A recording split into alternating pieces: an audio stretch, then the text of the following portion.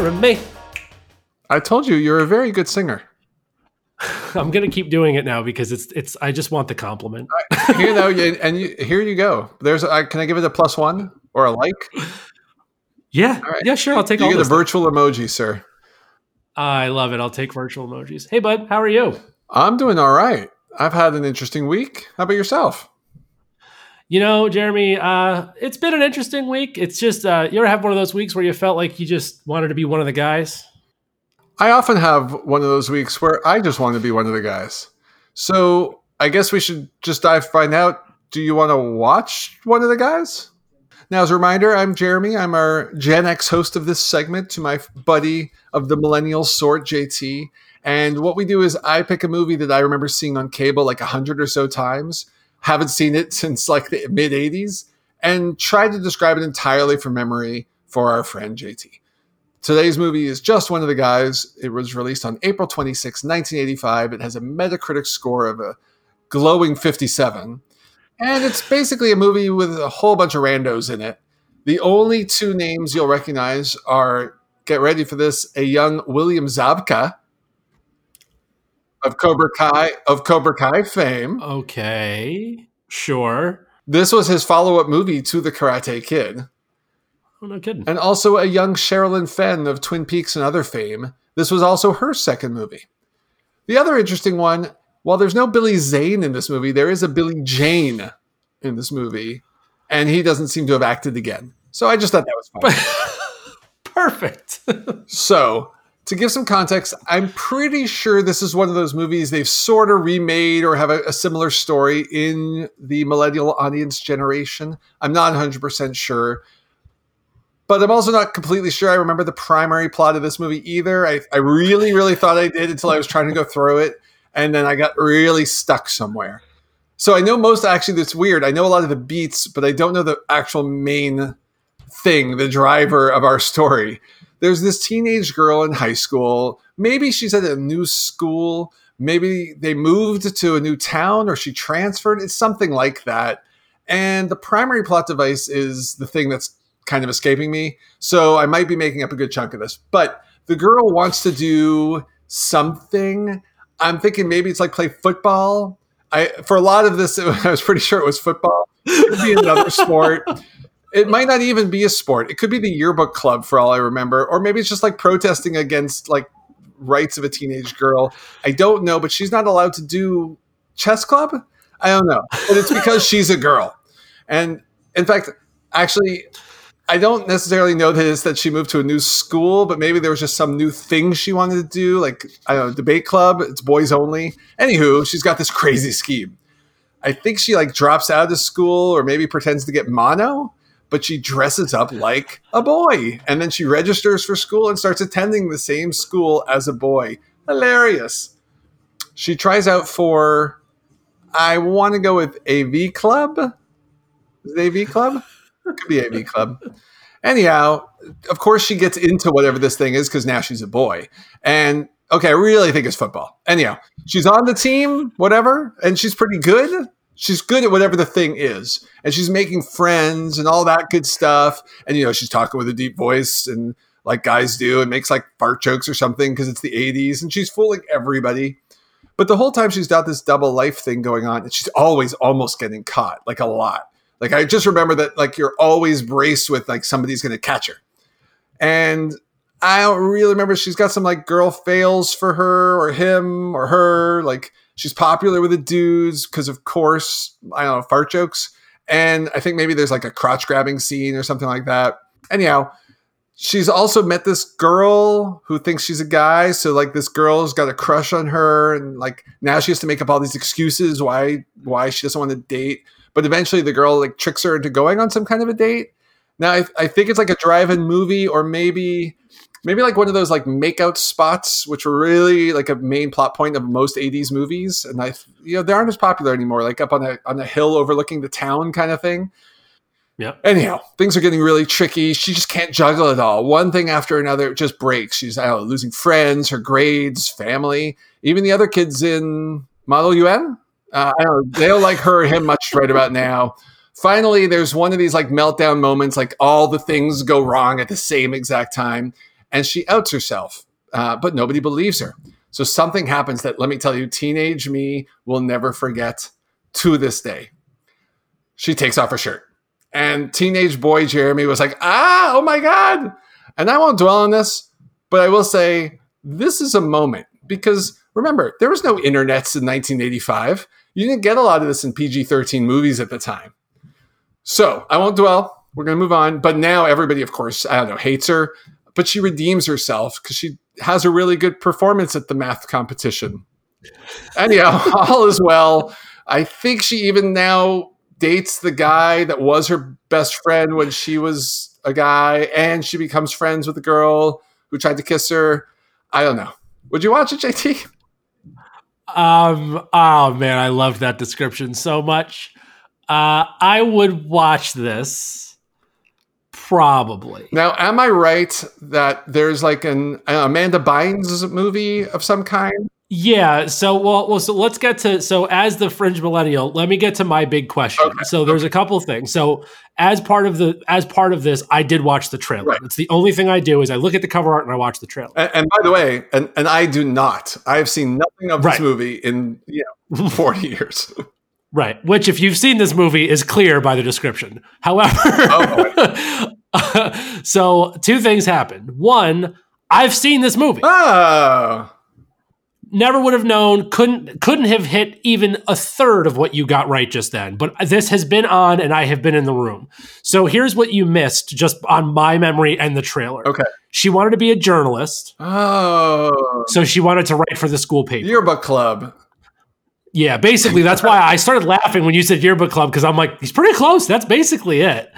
The only thing that you definitely missed is her brother plays a big role in this, and there's a boy that she really likes, and that's how she like outs herself. Is the boy? She wants the boy to know that she's not a girl, or that she is a girl and not a boy, and that's when she like she's at a prom and takes her tuxedo top off, and he goes, "Are those?" She goes, "Yeah," and then cut to black because I didn't see the rest of it. She's wearing a tux. Because in my memory, she's wearing a jean jacket. It's a tux. Okay. Yeah. They're at like prom or something. I think. Yeah. All right. I buy it. My big question for you is, what's a better version of the gender swap thing? Tootsie, this, or Ladybugs with Rodney Dangerfield and Jonathan Brandis? It's definitely Tootsie. Yeah, clearly. We could also throw Victor Victoria in the mix. There's a number of them. Are there enough for a whole episode? Probably not. Nah. All right. But my version, as the fringe millennial version of this, Ladybugs was kind of this, it's the same kind of romp, except it's the other way around, right? Jonathan Brandis, outcast in school. He's got a stepdad who's trying to be like a better person. He's the coach of a girls' soccer team. Jonathan Brandis dresses up as a girl because he got cut from the boys' soccer team. And then, hijinks ensue. But I am impressed with how much you remembered, considering you were definitely you were a teenager who I'm sure has not rewatched this. No. And you've hit from what I remember of, again, it's very easy. Once you watch the trailer, you'll be like, it'll trigger a bunch of things where you'll be like, oh yeah, this, and this. But it was funny because you said it last week and I'm like, definitely never heard of this. And I got about 7 seconds into the trailer and went, oh, I've seen parts of this for sure. Nice. And then got to the same teenage boy moment with Jeremy where they show that part, because there's not an actual trailer. There's like a recap, I think. And got to that part and went, oh, I remember this part. Well done. Well done. Well, we have covered our Would You Watch? And the answer is what? Yeah. You'd watch it now? I think I'd watch it now, just for fun. All right. I'll take it. Yeah. I'd give it a run just to see what's going on. All right, I like that. So we'll walk right into our next thing, which is our top 5. Unlike that particular film, which although cinematic masterpiece, it is one of the guys. Don't think it would fall into the category of this week, which is based on a true story. So this week we're going to do top 5 based on a true story movies. Now, 2 big caveats. One, as usual, we're going to be aggressively liberal with the based on a true story. So we always kind of make up our own rules when we do these things. So for this week, based on a true story doesn't have to be it's an exact replica of a true story. It could be tangentially a true story. It could be wrapped around a true story, whatever. The other big thing, because this will be a list in the future, is no sports. No sports. No No sports. sports. All right. I actually didn't cheat on that one this time.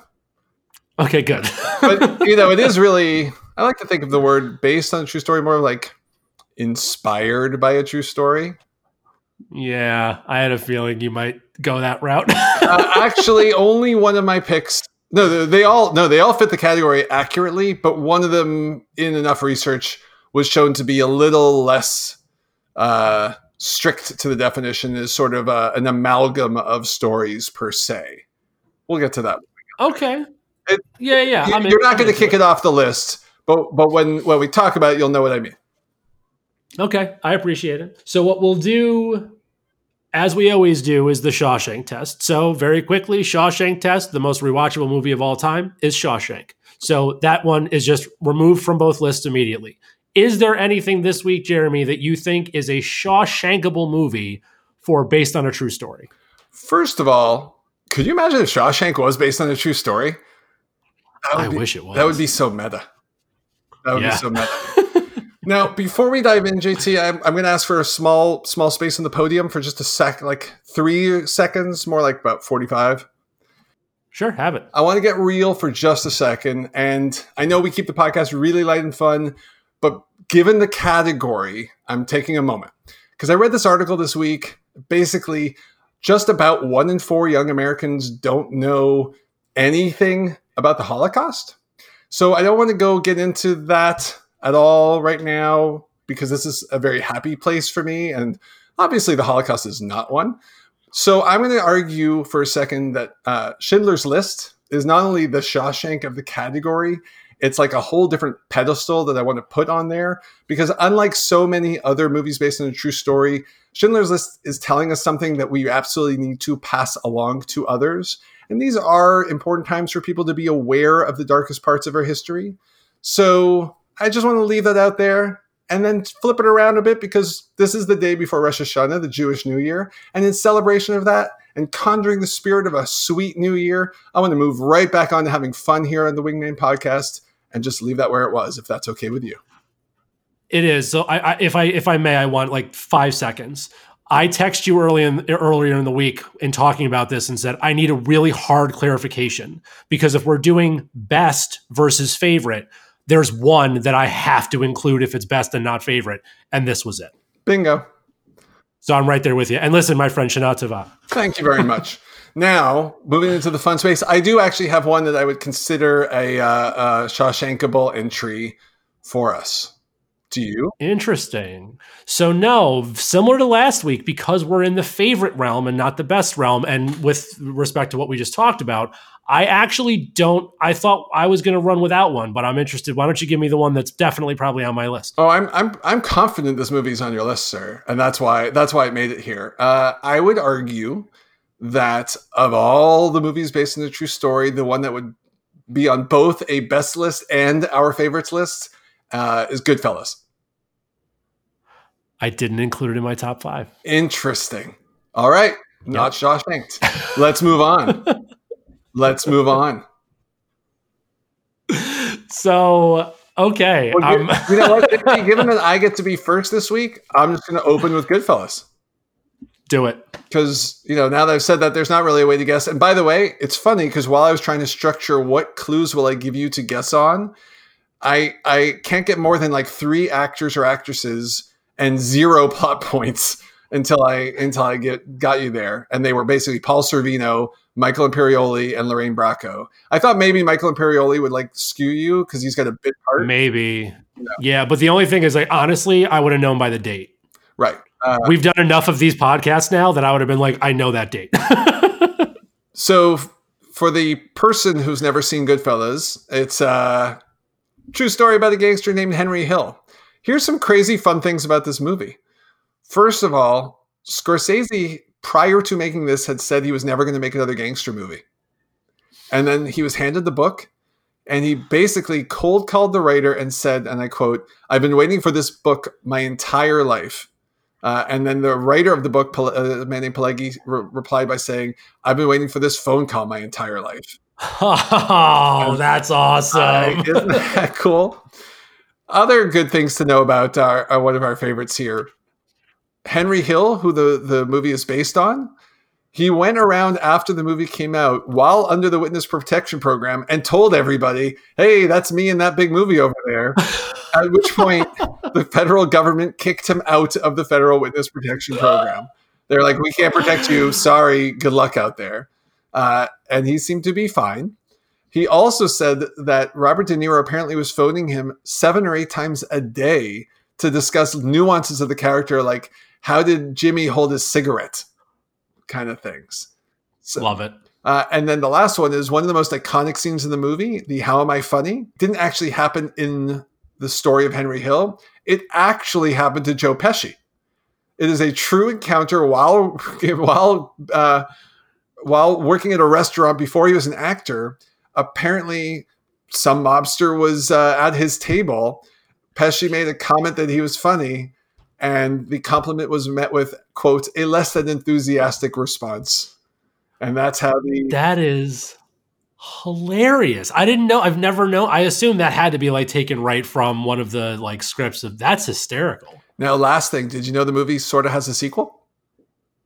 No. It does. And it's not actually a sequel in any sense other than it is the continued story of one Henry Hill. There's a certain movie, which is in one of my like rewatchable favorite comedies. Never makes like that top 5 cut, but it's definitely out there. You know the movie My Blue Heaven? Oh, yeah. Based on Henry Hill. It is a technically, I don't know, spiritual success. I don't know what you would call it, but it is the same character in the movie. And some of those events are true. I like so first of all, I don't know if this is a thing, but spiritual sequel that you almost just said, that's a thing now for sure. Yeah. Like I like it being a spiritual sequel. I had no idea. I have definitely seen that before. And just so we're clear, I have this. I just want to be very clear before all of your movie fans get on my case and be like, he doesn't know what he's talking about. I have 7 that I've done this for today for our top 5 in case there was crossover. This is number 7, specifically because it was going to be your number 1 or 2. It wouldn't have actually been my number 1 if I hadn't brought it up for Shawshank Contention, just so we're clear. And also, I'm not always in the same ranking order as you are. So it's one of the midst. That's true. All right.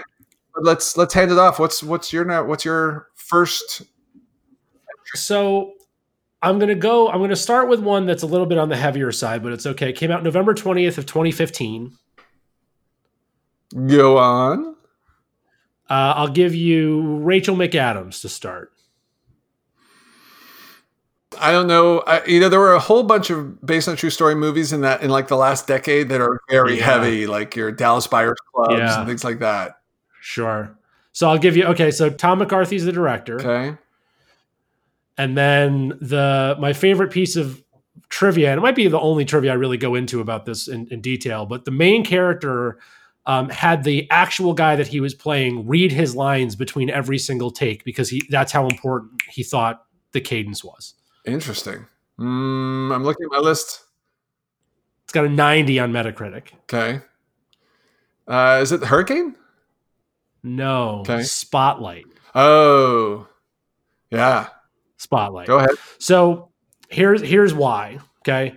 So 6 Oscar noms, 2 wins, motion picture, screenplay, obviously based on a very true, very horrible, not to go into detail story about. I actually don't want to do a bunch of trivia. There's a lot of it out there if you're interested in the minutia of the story itself, but like this is not the place for it. What I do want to spend a minute on though is the way they decided to put this film together. So this is a extraordinarily difficult and heavy topic, and putting this on film is hard.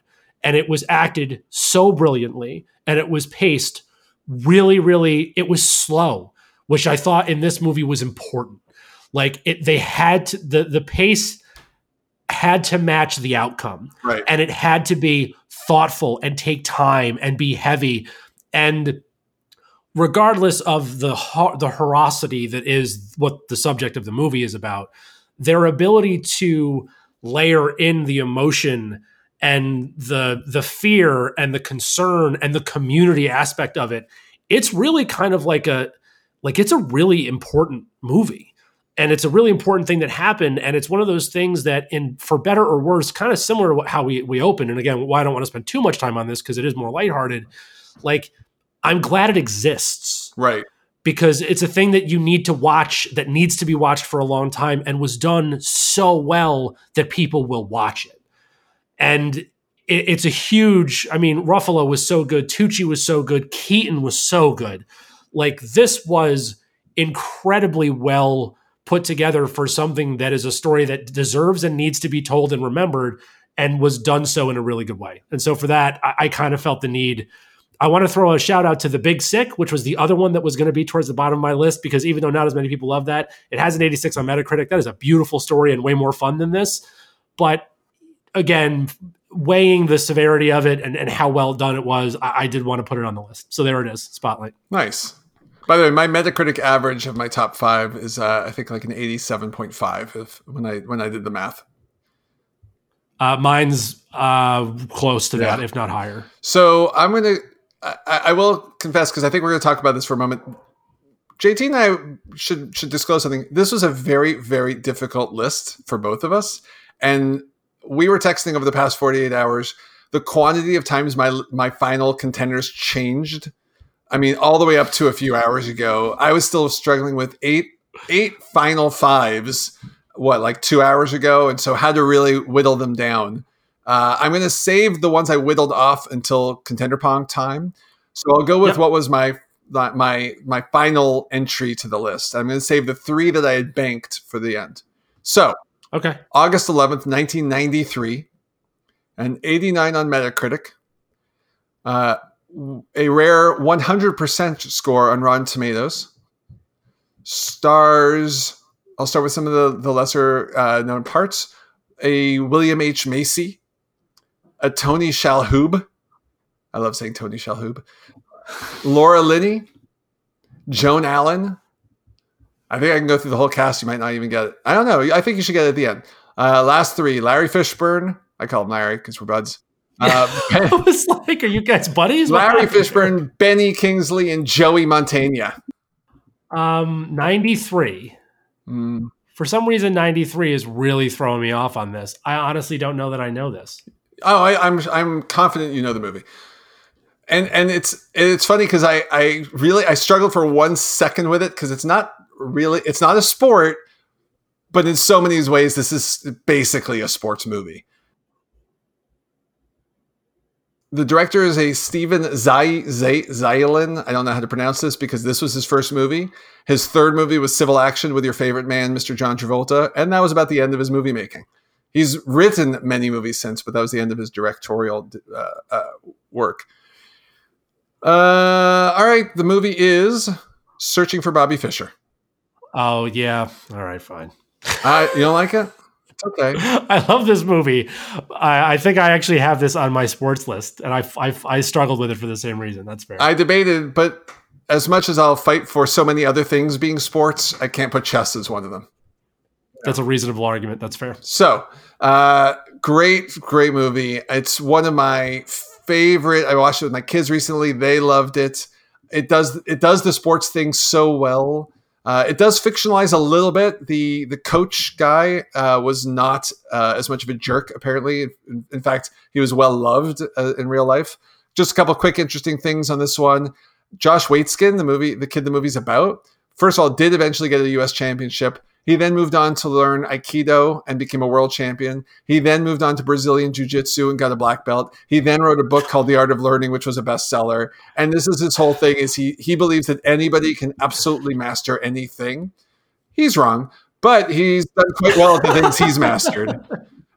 Also, there's tons of chess player cameos, apparently, in this movie. Like, if this were a sports movie, you would have seen like Yager and Patrick Roy in the background, and maybe even a little Vinny Dompouz.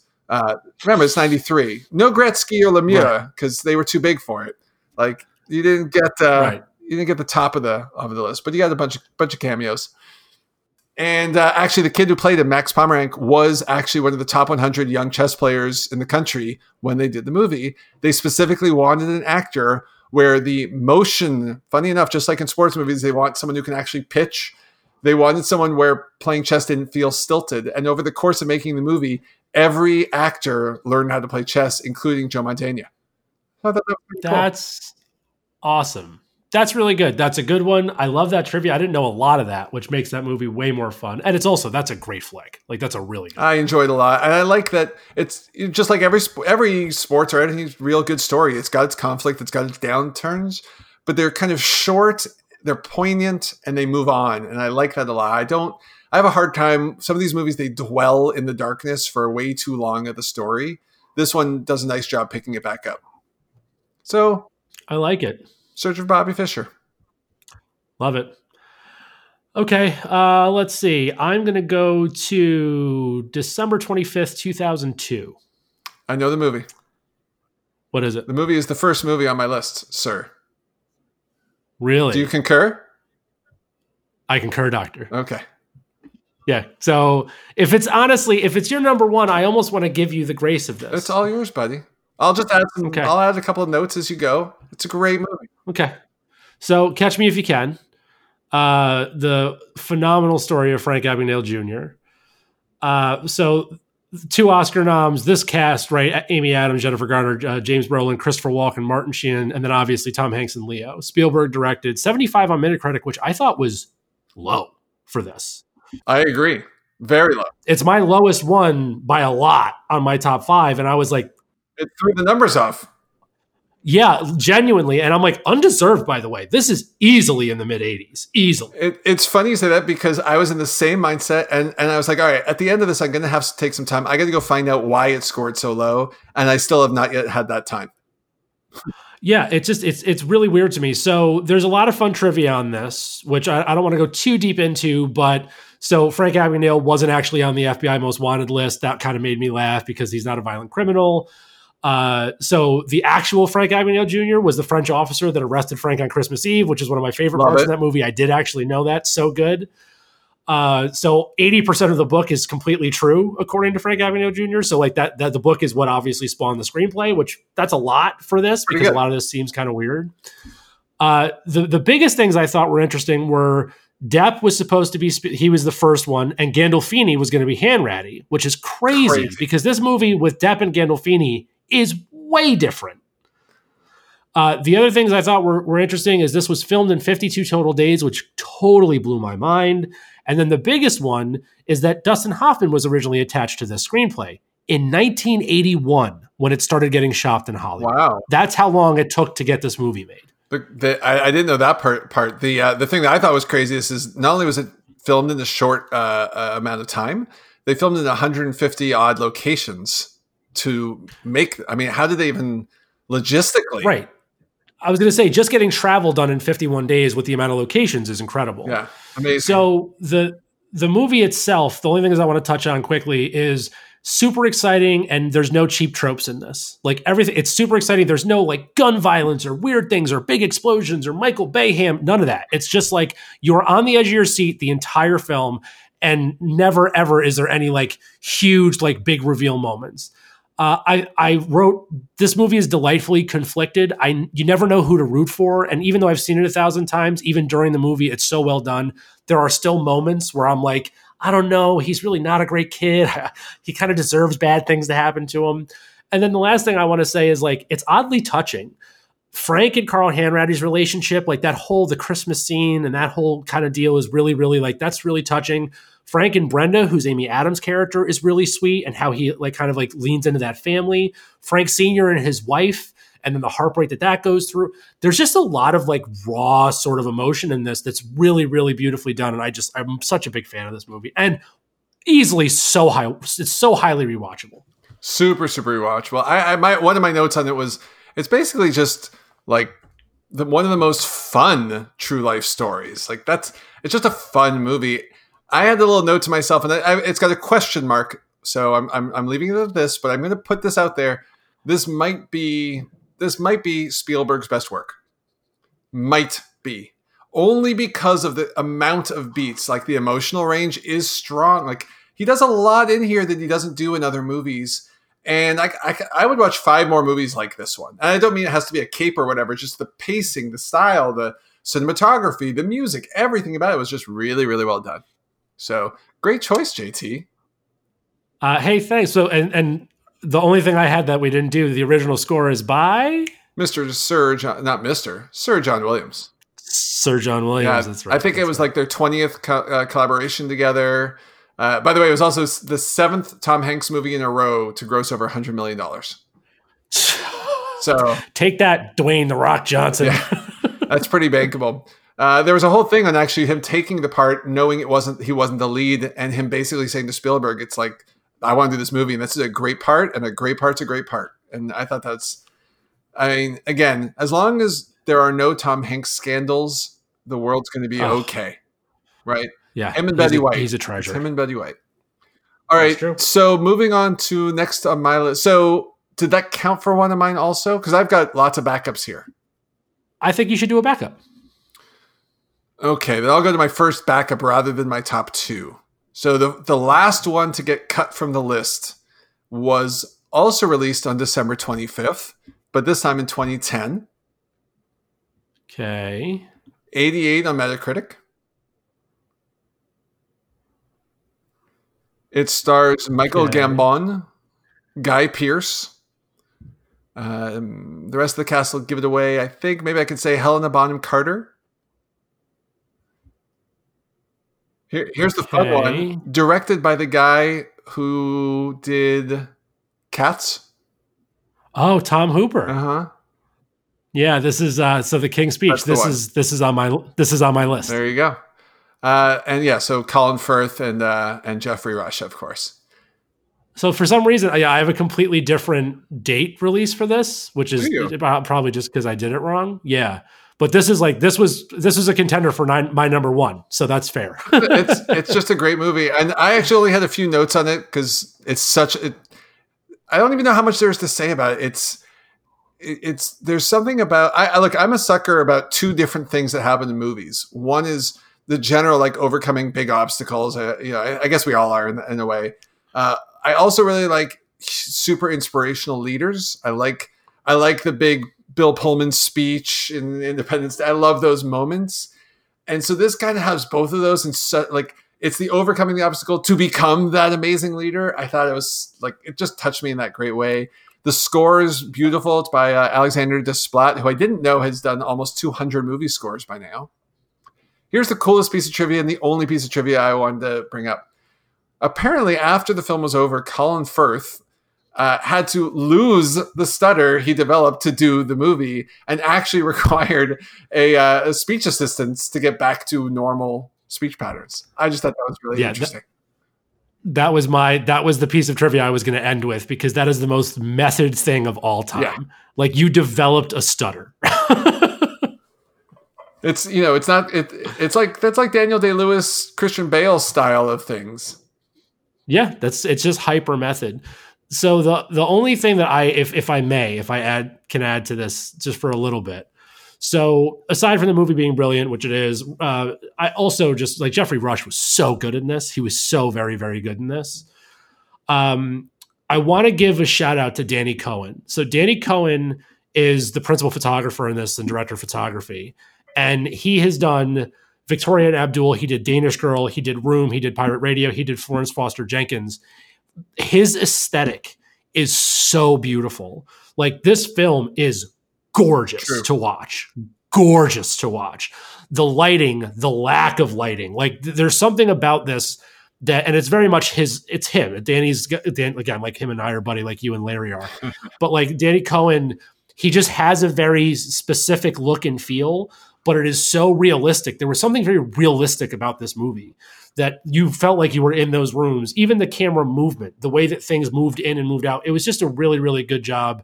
It's an 88% on Metacritic for a very good reason. I was so happy that it won a bunch of Oscars. I was glad to see that Firth got it. But, how did Tom Hooper do Cats, man? That's the big question. I have no idea. And by the way, the movie I didn't see that I like, just talking about this, I realized I have to actually go see is the what's it called? Our Darkest Hour, The Darkest Hour. Oh, yeah, Churchill. Yeah, did you ever see that one? It's because I saw Churchill, but not that one, because two Churchill movies came out in the same 3 months. It was like Our Darkest Hour and Churchill came out. And I think I picked the wrong one, because Our Darkest Hour is supposed to be the better one. So it's like the whole Mars, the Mission to Mars and the other Mars movie, or Armageddon and Deep Impact, but except about Churchill. Except about Churchill. Right. That makes sense. All right, what you got next? So I love that movie so much, I might keep it on my list, so you might get to double up, but we'll see. So I'm going to go with October 31st, 1997. This cast is hard because it's a huge cast. But I'll give you Luis Guzman to start. Okay. And I'll give you, because he came up already once, William H. Macy. Nothing so far. Okay, if I give you the director, it'll give it away. It's an 85% on Metacritic. The piece of trivia I'll give you is one of the actors fired their management after seeing the films because he was so mad at this. And then he won many awards for his performance in the film. Wow. 97. I'm looking at my list here. I don't know what I have from that time frame with those actors. All right, you got me stumped, bro. Paul Thomas Anderson, Boogie Nights. Boogie Nights, yes. How did this not get anywhere? Totally forgot about the Boogie Nights. I had even talked about Boogie Nights this week. So just to be clear, so Paul Thomas Anderson's one of my favorites of all time. He's just like, PTA is the best. I like him. I said my favorites. I know. I'm just giving you some crap. I find him very hit or miss, to be honest. I find that he's done a few things that I just think are a little bloviated. But let's go on. Yeah, that's we can. I'd be open to having that discussion because he has done some stuff where I'm like, now you're just doing what you want because no one can tell you no anymore. But that's okay. Top 5 directors. Oh, that's going to happen, clearly. Okay. So this was based on the 1981 documentary Exhausted, John C. Holmes, the real story. And that's kind of who Dirk Diggler was based on. So this is actually based on a documentary. So Leo was the first choice for Dirk. Would have been really weird. He's too innocent, I think. Yeah. One of my favorite things I didn't know, so there's an award show where Dirk Diggler gets an award, and the casting call was just for a bunch of people to show up in 70s clothes. They had no context. So after the speech was given for what the person won for, half the audience got up and just left. They're like, we're not going to be in this. Wow. And so it like caused like 2 days of filming because they had to like shrink the room and get people to stay and then come back, which is very funny. Then, William H. Macy was famously kind of like, his agent begged him not to read the script. He's like, please don't do this movie. And he read it and he was like, yeah, I love this movie. And the guy I mentioned earlier, this is kind of like big in folklore, is Burt Reynolds. Burt Reynolds hates this movie. Wow. Like despises it. Fired his entire management team, refused to do press, won the Golden Globe, and very much is believed didn't get the Oscar because he refused to do anything and didn't stand behind the movie. So very, very interesting. Yeah, it's like a good little Hollywood riff. That's there. Crazy. But this movie is like, listen, the script is brilliant. There's not a single performance I would change. I wrote a note that PTA has a potential for my favorite director. Again, he just has a very specific aesthetic. He kind of has like a Wes Anderson thing too, where it's like, it looks like, smells like, feels like Paul Thomas Anderson. The only Wes Anderson thing he has is the Anderson. Okay, fair. Listen, I would argue you on this because I actually think there's a lot of stuff he does that is very much him. The same way Nolan has that. You just mean that the way Wes Anderson has his shtick, so does PTA. Yeah, yes, yeah, that's what totally I mean. agree. I meant comparing their filmmaking styles because I don't think.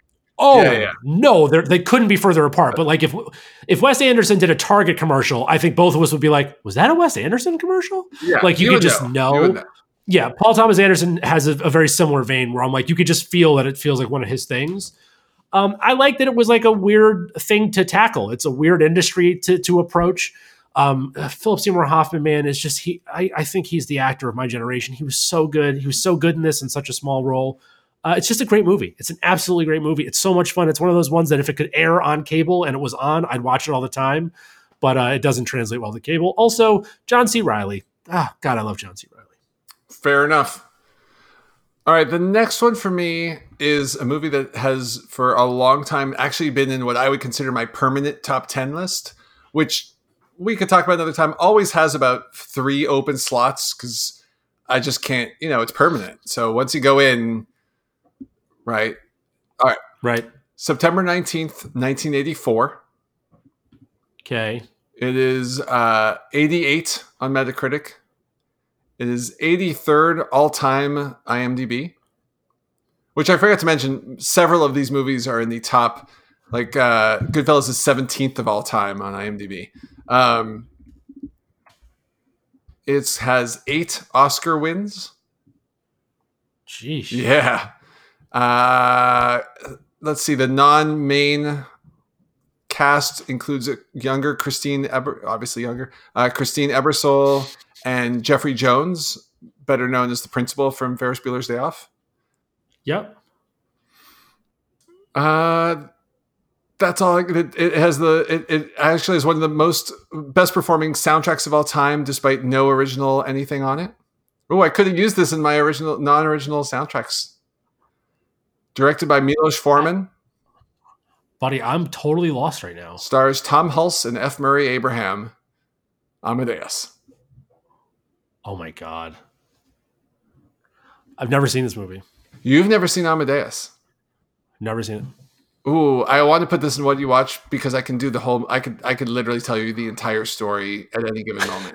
I've seen it many times. In fact, last year they had one of those, the New York Philharmonic performing the soundtrack, the soundtrack, performing Mozart's music that is used in the soundtrack in real time while the movie's airing. They actually made a cut that works this way, so they actually strip out the score, and then it was beautiful. So some cool things about Amadeus. And by the way, I actually consider this like a near perfect film. It like whatever you would use to judge performances, story, script, cinematography. I mean, there's a reason it has 8 Oscars. Here are the few pieces of trivia that I'll throw out there for today, and then we'll move on from it. First of all, music professors studied the film. At no point at anywhere in this movie do they miss a note relative to what is played. So if you see a character hit a middle C and there's a middle C out loud, they are correct. When someone touches the piano, whatever note you hear is the actual note, like for the entire movie. Everybody learned instruments, including Tom Hulce, who did not know how to play the piano going into this. There's a nice cameo by Kenny Baker, which is Mr. R2-D2. Yeah. It only has 4 sets. So when you do see, by the way, we could do a Would You Watch, but I'm just going to just say, put this on your list the same way you did Breaking Away. Just put it on. Yeah, no, I'll do what I just watched for this instead. Love it. So yeah, when you watch it, know that there were only 4 sets. The rest is all in location. It's the mid-'80s. They filmed it in Prague. And the reason was Prague and Vienna actually have a lot of similarity architecturally, although I'm sure architectural purists would be like, no, they don't. But, to my dumb eyes, they sure do. Same with a lot of other folks, as it appears. But because it was communist Czechoslovakia at the time, there weren't a lot of like antennas and power wires, like all the stuff that would pollute a modern streets. At the time, Prague was still didn't have them. And they actually had squads follow around all the filmmakers, like making sure they weren't doing, anti-commie stuff or whatever was going on there. Look, we can always make fun of commies. Like, they're not a protected class. We can. That's our last. When everything else can't make jokes about, well, that'll be who we have left to make fun of. And like ancient Romans, and that'll be it.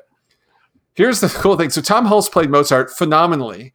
Tim Curry, Mark Hamill, Mel Gibson, and Mick Jagger were all up for the role. Wow. I just want to think about that one more time. There is a role, it doesn't matter what, that Tim Curry, Mark Hamill, Mel Gibson, and Mick Jagger all went up for and all had a shot at. Tim Curry and Hamill actually played the part on Broadway because there's a play, musical adaptation, theatrical, play, stage. There's a staging of it. Stage. Yeah, staging, I think is right. So there you go. Okay, I'll have to watch it, man. It's funny because so I try really hard. This is just like fun insight into how we make the list. I try really hard not to look things up, right? So like my first pass at this, when I first put all my movies together, I didn't go anywhere to like I didn't Google based on a true story movie. Same. Right. So what I will occasionally do, depending, because I have been caught more than once, when I'm done with the list, is then go look really quick and do a fast run through and go, did I really miss anything? Same. Right. So this is also fun for our audience because we don't know how we do this either. So this is kind of like both we're learning in real time together. And I saw Amadeus on like the 2 lists that I referenced and both times went, yeah, I'm sure, I guess. But it's like I didn't put it in Contender Punk because I don't put anything I haven't seen. No, so I was like, yeah, I've never seen this. Yeah. So I can't I can't stand behind it. But cool. Oh, listen, I'm excited to watch it. I love music, so I'm sure I'll enjoy it. Nice. Enjoy, sir. What you got next? Perfect. So here's my big. So this is going to be my last one because I'll call it after this one because I want to keep King's Speech on the list, and it's a perfect segue because I love music. So this will be my final entry, September 22nd, 2000. Metacritic of 90, won one Oscar. Jimmy Fallon, Anna Paquin, Fairuza Balk. This is my next. Is my next one. Then I'll steal this one from you. Did I? What was my text to you last night that we will have overlap for sure today? I was 100% sure. I actually thought we would have 3 overlaps. That would be Catch Me If You Can, Almost Famous, and Goodfellas. I thought all 3 would be overlaps. Right. Totally fair. Totally reasonable. So yeah, Cameron Crowe, Almost Famous this is one of my favorite movies of all time. Like, period. Hard stop. This movie has everything that I need a movie to have. It's about music. It has a great script. It has phenomenal acting. It's got like great, like just the way music is infused into it, the fact that it's about music. The thing I like the most about this though, is that like this is about Cameron Crowe, right? Like that's the cool part about this. So for those of you who don't know, because I think most people who know the movie probably are familiar, but if you're not, Cameron Crowe actually was a Rolling Stone reporter. So this movie is kind of like a little bit of autobiographical in the sense that he wrote it about different times. Now, the truth is it wasn't Stillwater. He was on tour with the Allman Brothers, right? He was in a near fatal plane crash, but it was, who was it? I read that. I don't remember now. It was The Who, right? This is the one, by the way, when I said it's not strictly a true story because the events don't connect. This was the one I meant. Yeah, it's pieced together, right? So Russell Hammond, who's like this amazing character in the movie, was actually based on Glenn Frey from the Eagles. The Golden God moment, which is kind of like one of the seminal moments of this particular film, is actually a nod to Robert Plant, who did that. He's from obviously from Zeppelin. I hope obviously from Zeppelin. But Robert Plant did that, like actually stone cold sober, not at a party, like just did that. So yeah, listen, the last piece of trivia that I forgot that I love about this, Stillwater is a real band, and Stillwater found out that this was a thing, and they like went to Stillwater and said, "Hey, we're using this name. We really like this name." And they read the script and they went, "Yeah, this is pretty cool. You should totally use our name." That's awesome. Yeah. Did you also get the part where the band, the movie version of Stillwater, was rehearsing 4 hours a night, 5 nights a week for 6 weeks to do so that they could be a band? So they could actually look like and I'm sure it's not nearly Amadeus level, because as a guitar player, I watch this and go, that's not that song, but they look real enough. It's just like, as we talked about sort of with Catch Me If You Can, right? This is a really fun watch always. No matter what mood you're in, you can watch this movie. Agreed. It is the thing that will forever make me love Kate Hudson. She was so lovable as Penny Lane, like so lovable. Again, Philip Seymour Hoffman is so talented. It's painful. It's just so good. Everything about this movie makes me happy, and I could watch it over and over again. It's fun. It's good though. It's also like film worthy good. Everything about the way it was shot, it's great. Agreed. Totally film level. I think a couple of interesting notes. I went reasoning. So Billy Crudup was taught to play the guitar by Peter Frampton. Oh, how cool is that? Do you know the movie's original title that Cameron Crowe pushed hard for and the studio wouldn't let happen? Untitled. He wanted to call it Untitled, and they're like, we can't do that. He's like, you're calling it Untitled. I guess they won, but apparently it was close. I was going to say, just very funny. So this is not about this movie, but same idea. So Paul Thomas Anderson put Boogie Nights, the name Boogie Nights, in the movie 3 times just so they couldn't change the title on him. Wow. I did not know that. So last cool thing, according to Cameron Crowe, when he was sending the script around town to see if anybody would be into it, Mr. Spielberg, since we've been talking about him, read the script over a weekend, called him on Monday and said, direct every word. And then apparently did. Like almost, apparently the cuts after that point were almost none. The thing that I found weirdest about this movie, have you read all like what the Ringer would call the casting what ifs? I haven't read all of them, no. Insane. We don't even have time. I couldn't take the time to read them all, but just here's a sample of some of them who are up for the Penny Lane part. Christina Applegate, Selma Blair, Jennifer Connelly, Penelope Cruz, Cameron Diaz, Eliza Dushku, Jenny Garth, Natasha Henstridge, Mila Jovovich, Thandie Newton, Gwyneth Paltrow, Franca Potente, Winona Ryder, Tori Spelling, Liv Tyler, Rachel Weisz, and Catherine Zeta-Jones. That is a partial list. There's equivalent lists for every other part. It's almost like they were like, who are all the really talented folks? Bring them in. That one's got talent. Bring them in too. But as you said, wow. I wouldn't. This could have been Kate Hudson's only performance, as far as I'm concerned. It is like standout, absolute standout. Yeah, absolutely. So I'm not going to add any more to my list because instead I think we'll spend a little extra time on Pong and some of the really close ones. Okay. You want to do that? So yeah, let's do that because my Pong list is 46 deep. I'm a little shorter. I think it was like 32. So what? But you had. So we stole one because you gave one because we did triple over each other's list this week. So what was your other one that you had? You said you had two in the chamber. What was the one other one? The last one I cut today was I'll do minor stick. November 17th, 1960, an 87 on Metacritic, won 4 Oscars. Oh, Spartacus. Yeah. Cool things here. First of all, I don't think I even knew this. Do you know it's Stanley Kubrick? Stanley Kubrick directed Spartacus and then disowned the movie. So didn't know that until I looked it up because I like that was one of the ones I wrote down. I'm like, oh, Spartacus is like based on a real thing. That's a thing. And I went back and I was like, that was Stanley Kubrick. I'm like, how is that possible? So yeah, didn't know that, but found out because of this. Yeah, phenomenal cast, amazing trivia about like what the cast interactions with each other. Now, what I thought was fascinating also here is apparently everybody at like the top level of making this movie was unhappy about making this movie. The main actors, the director, the producers, the writer, the cinematographer, everybody hated making this movie. Everybody almost quit at different times for different reasons. Kubrick is known to is on record for stating that the I Am Spartacus scene sucked. He said it was, quote, a stupid idea.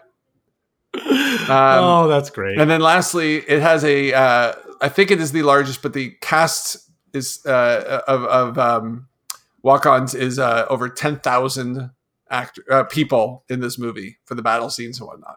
10,500 people. That's all the people. All of the people are in this movie. So wow. Yeah, Spartacus was my last cut. And then what about you? I know you had some final cuts. So the only big one, which I mentioned earlier because I knew it wouldn't be on your list and I knew it was safe, is The Big Sick. So The Big Sick is Kumail Nanjiani, and it's about him and his wife, Emily, and how they met. Ray Romano turns in an amazing performance. It's a really sweet rom-com, but it's also just like actually a really beautifully done movie. Like it's very emotional. I don't like when people say dark humor because it's not dark humor, right? It's just like real life. It's like real life. Like you're laughing at moments and you feel the things that are happening in it.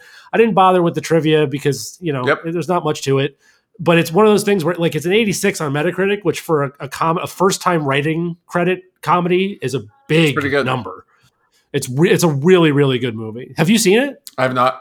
It's been in my queue forever.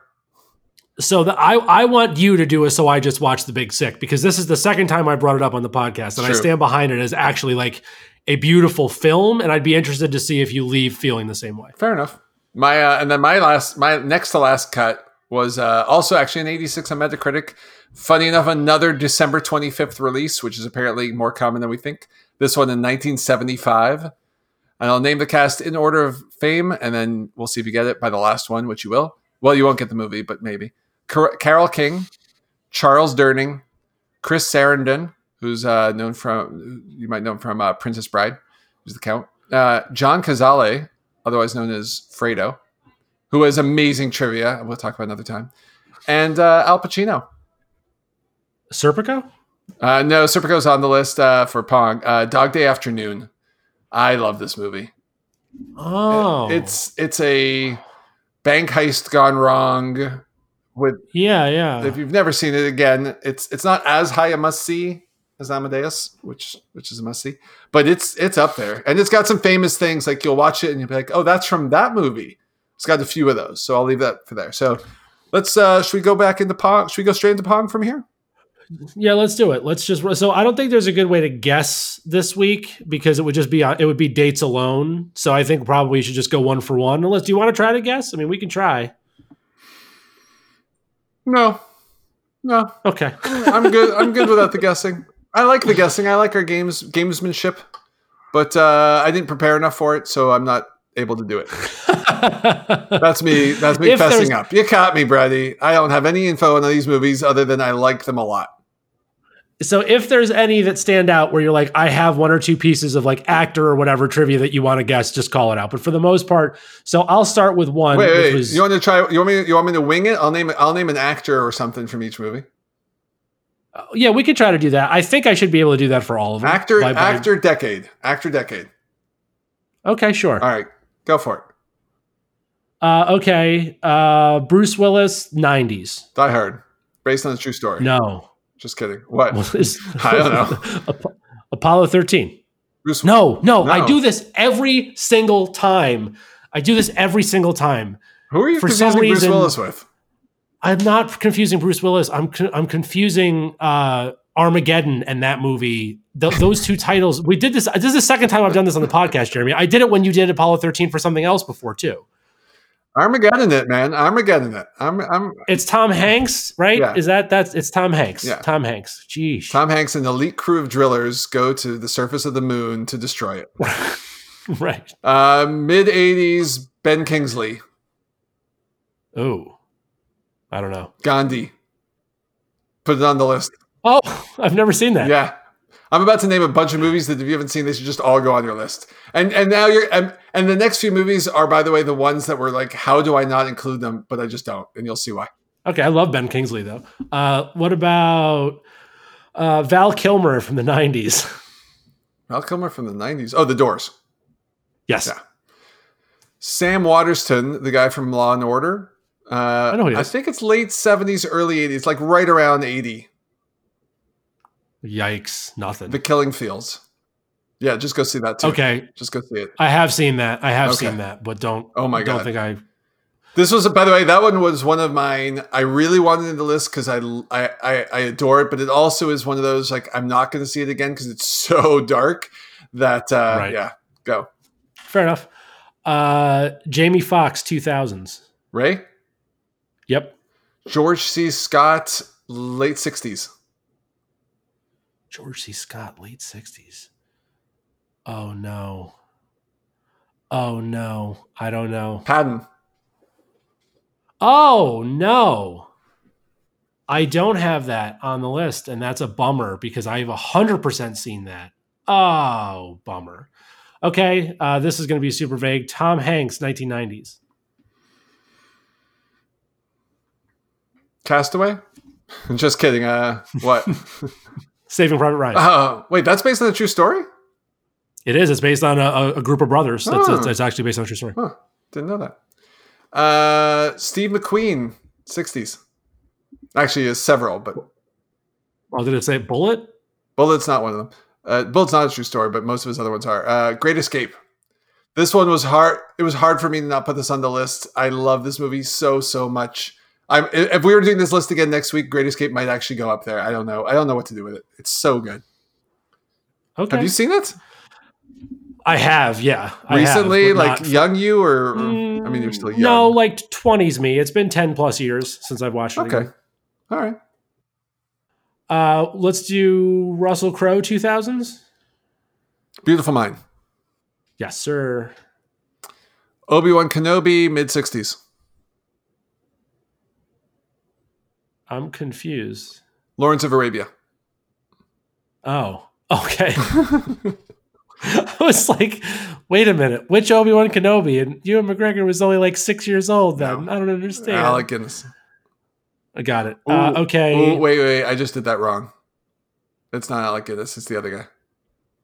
Oh my God. Yeah, it's the other guy whose name's now escaping me. I'll have to...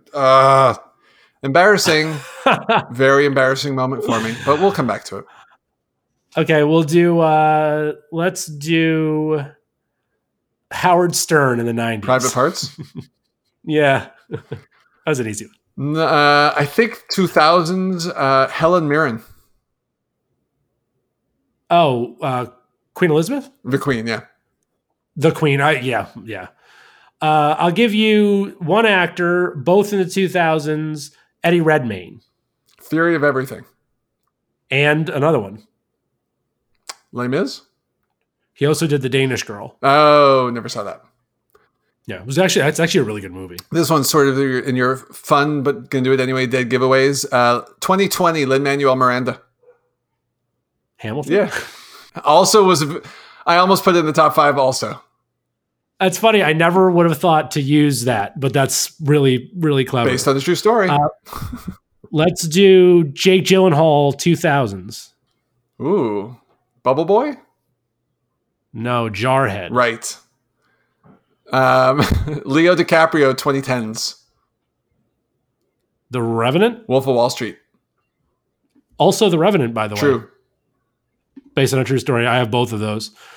Let's do Ben Affleck 2010s. Argo. Yes, sir. Kevin Costner 90s. Kevin Costner 90s. Oh, was he in JFK? He was. Okay, not on my list, so I'm actually very proud of myself for pulling that one out. Hey, look, The Great Escape's on my list, July 4th, 1963. Good for me. Well done. Let's do Joaquin Phoenix, 2000s. Oh, I have this one. Walk the Line. Yes, sir. Johnny Depp, I want to say 2010s. Oh, Maybe 2000s. What's the one about? Is this the one about Whitey Bulger? No. Johnny Depp. Oh, Blow. No. Okay, well, those are both also based on true stories. Yeah, so it's like I can't really argue, but no, mine was Finding Neverland. I thought it was a beautiful film. Oh, okay. I had Blow because I actually thought that was even though that is not rated particularly well. It's a 52 on Metacritic, but it's pretty good. Fair enough. Let's do Sean Penn, 2000s. What the Dead Men Walking? No. Milk. Oh, yes. Sorry. That was a terrible guess. I don't even remember who's in this. Dragon, the Bruce Lee story. Yours?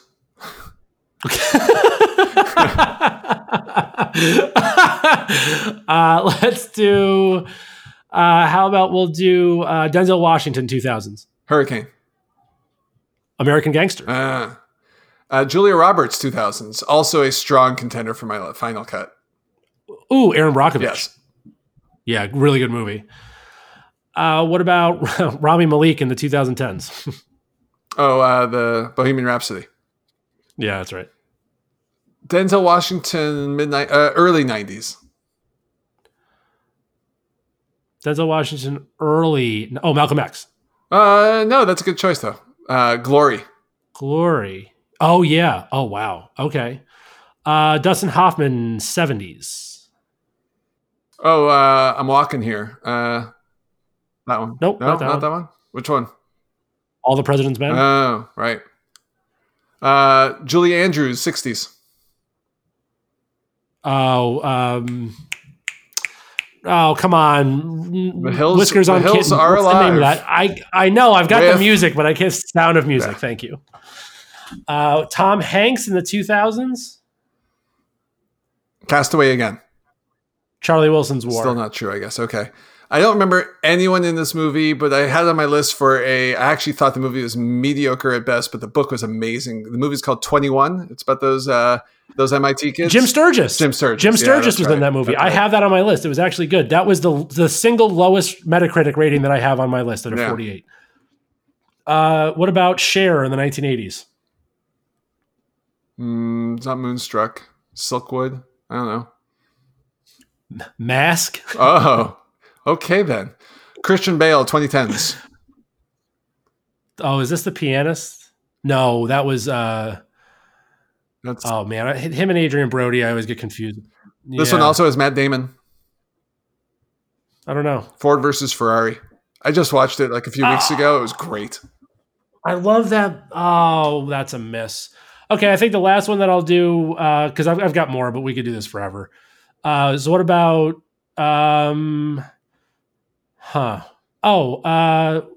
Benedict Cumberhoney in the 2010s? Imitation Game. No. Yeah, Yes, that's sir. what it's called. Yeah. Yep. Hugh Jackman, 2010s. Oh, come on, the musical again. How come I get Greatest Showman? That's the one. I still have like three Okay. more. If you've got, you want to do three more? Yeah, I've got three more. So let's do really quick. Mel Gibson, 1990s. Braveheart, Yep. which is, by the way, one of those like massively deep, like so little of that. It's next on my list, but it's so little of it's actually true. It's amazing. So little. Tom Hanks, 2010s. Oh, is this the one? Is it the pirate one or the Sully one? Pirate one, not the Sully one. Okay. Captain Phillips. Okay. What about what's the guy's name from Zombieland? I can't think of his name right now. He's super famous. Jesse Eisenberg from the 2010s. Batman versus Superman. Yes, Dawn of that's Justice. right. Social Network. Last two are more emotional choices than anything. Robin Williams, late 80s. Late 80s, I don't know. Good morning, Vietnam. Oh, good morning. It's the second week in a row that I've not had that movie and should have. That's all right. What about Michelle Pfeiffer, mid-90s? Oh, the school one. Dangerous Minds. Yeah. And my last one is, again, Kevin Costner, again, the 90s. And this is the most loosely based on a true story because most of the events portrayed in the movie don't happen. But I felt it was worth putting in the Pong list because it's such a fun movie. No idea. You brought a knife to a gunfight, sir. Oh, no. It's still not No, there. The I know that Untouchables. word. Untouchables. Oh, that's right. Yeah. Yeah. See, that one I thought wasn't really based on a true story. Well, listen, if you're going to do that one, I'll end on one just like that. Okay. Which is Leonardo DiCaprio in 2019. What? Once Upon a Time in Hollywood. Oh, nice. Well played. Based on a true story. Well played. Well, we've added one last thing to our mix is that we're now pushing the top 5 list upon each other. So JT, are you ready for next week's list? Now JT wanted to stay on a similar theme, and so I decided to honor that request, though not exactly the way he might be thinking. These are top 5 movies based on video games. Oh, I'm down for this. Oh yeah, you are. I can't wait to hear your number one. Oh yeah. Oh yeah. I knew you would like that pick. Okay, yeah, I'm excited. That's going to be fun. All right, well, listen, Jared, as always, this has been phenomenally fun. This week was a long and hard list, but you know what? I think we nailed it. I think we do too. And one of the things, well, I can't quote I'm not good with songs and all that, but like I was going to go with the whole, like, you could see me in the auditorium, going with that. That was awful. If we actually cut things like that, I would say to cut that, but you can leave it. Yeah, no, I'm not cutting that. That's going to stay forever. But hey, listen, it'll stay forever, just like we'll always be there for you. Thanks for letting us be your wingman, everybody.